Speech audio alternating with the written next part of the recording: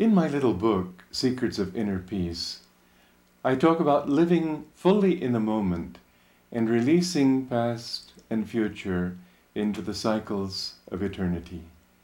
I particularly enjoyed that concept of releasing them into the cycles of eternity because it sort of sparks the mind with this thought of they're going on and on into an infinite peace and calmness.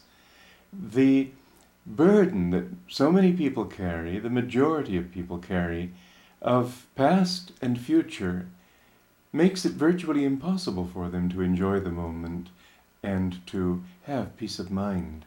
We need to learn how to just accept the past as it is, not to have regrets. It's a fact. We have to face reality as it is and not as we wish it were. Whatever has happened has happened. Equally burdensome to our peace of mind is the replay of past victories, not just defeats and disappointments, and thinking, wow, I really said the right thing then, didn't I? I really did say the right thing, didn't I? I said the right thing, didn't I?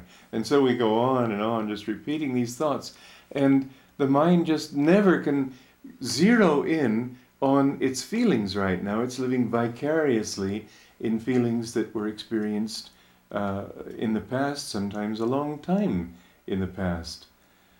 Some people still are on the operating table 20 years after they were operated on because they keep thinking about it and talking about this terrible thing that happened to them.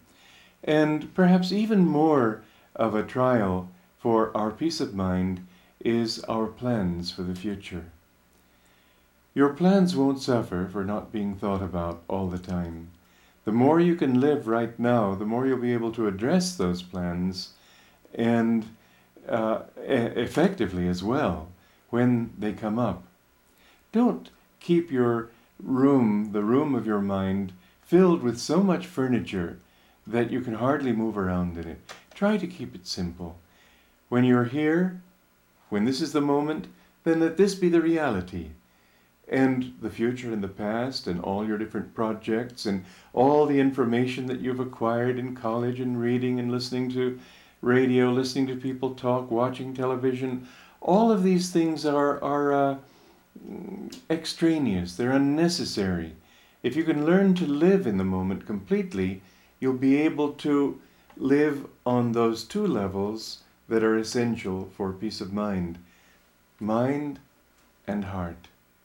Usually we're so busy in one that we can't think of the other.